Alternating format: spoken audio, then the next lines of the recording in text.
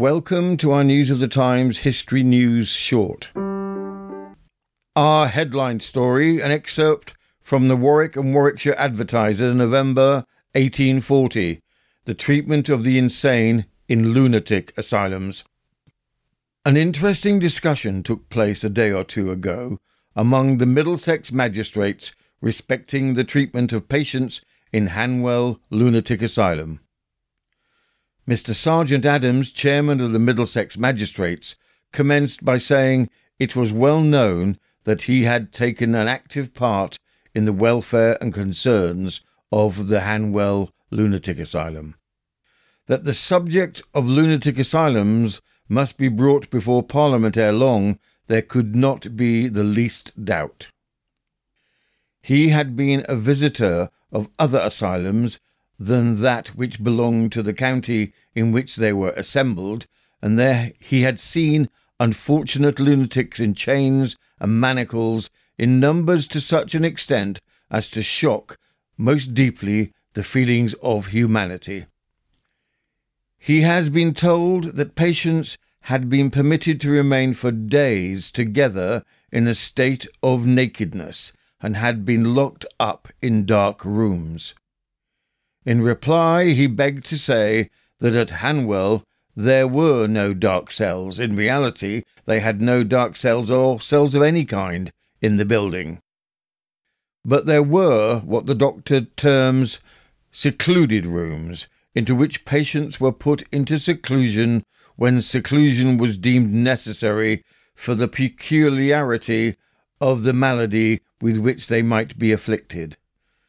But they were not so dark but that any person who had been in them for 5 minutes might read a paper.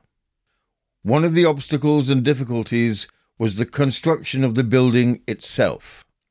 The refractory wards, for instance, being so large as to contain as many as 70 patients in each, a number which must mitigate against the well-working of the system.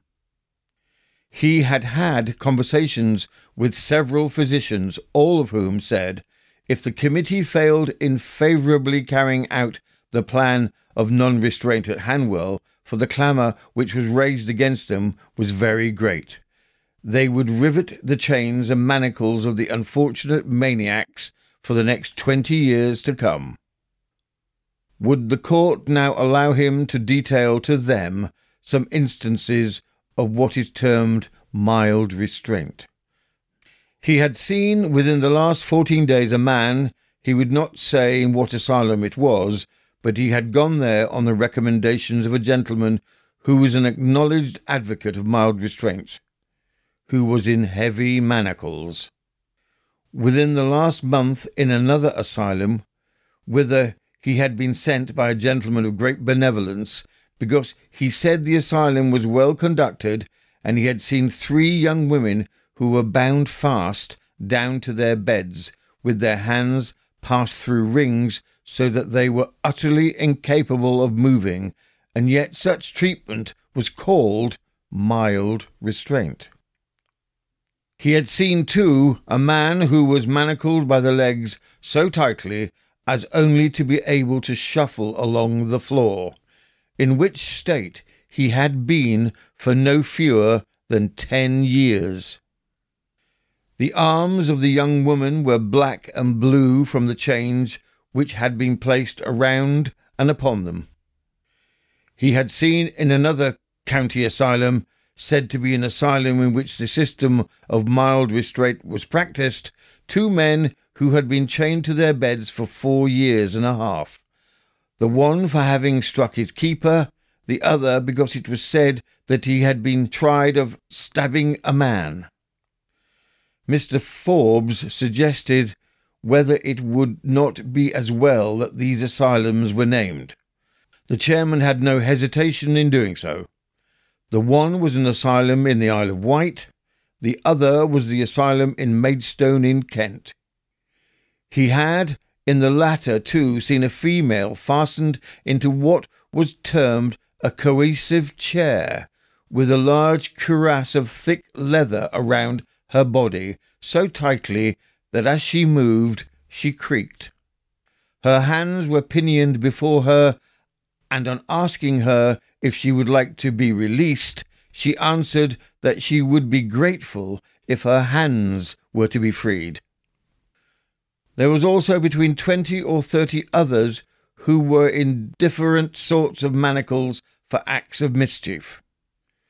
At the Lancaster County Lunatic Asylum, he had found no fewer than 30 or 40 patients in cohesive chairs, all fastened to the floor of the rooms and holes pierced in them to render the removal of the unfortunate occupants unnecessary for any domestic purpose. As to the Wakefield Asylum, the learned chairman said that he held in his hand a letter from a physician who had visited that asylum 2 or 3 years ago, and that he had found therein from 7 to 9 male patients who were strapped down to their beds in strait waistcoats, and that the reasons assigned for such treatment was that they could not otherwise be prevented from tearing their clothes, whilst in one instance the constraint had been enforced because they could not prevent the patient from spitting at persons approaching him. The physician went on to say that he had likewise found 7 females seated in a row of armchairs similar to those in Lancaster, the wrists of such patients being fastened to the arms of the apparatus, and that he should not have discovered the use and purpose of the chairs had not one of them been unoccupied. The governor of the Montrose Asylum had, he had the satisfaction of saying, declared in favour of the system of non-restraints. That of Leicester had done the same. Indeed, he was positive the more it became known, the greater would be the number of persons who would declare themselves to be its advocates regarding non-restraints. You have been listening to News of the Times, and I am Robin Coles.